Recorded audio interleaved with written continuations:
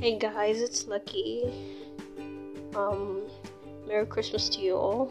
I know it was yesterday, but I just thought I should say it. And I hope you're having a great time because we're now quickly getting to the end of the year. So I hope you've had a lovely year and that you've enjoyed what this year's had to offer. I mean, I've been grateful for this year and everything that's happened, though some things really brought me down.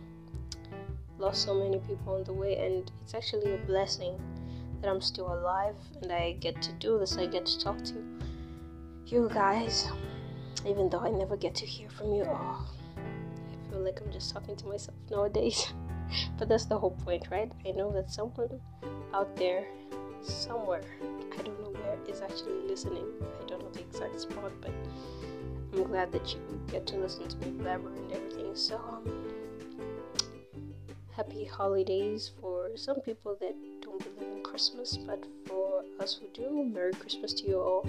And it's a time of giving. So, guys, if you're capable, please go out there and do something for someone that needs it. You're making a change. You're making the world better, and you'll be blessed tenfold for what you actually do, especially if you do it with a pure heart.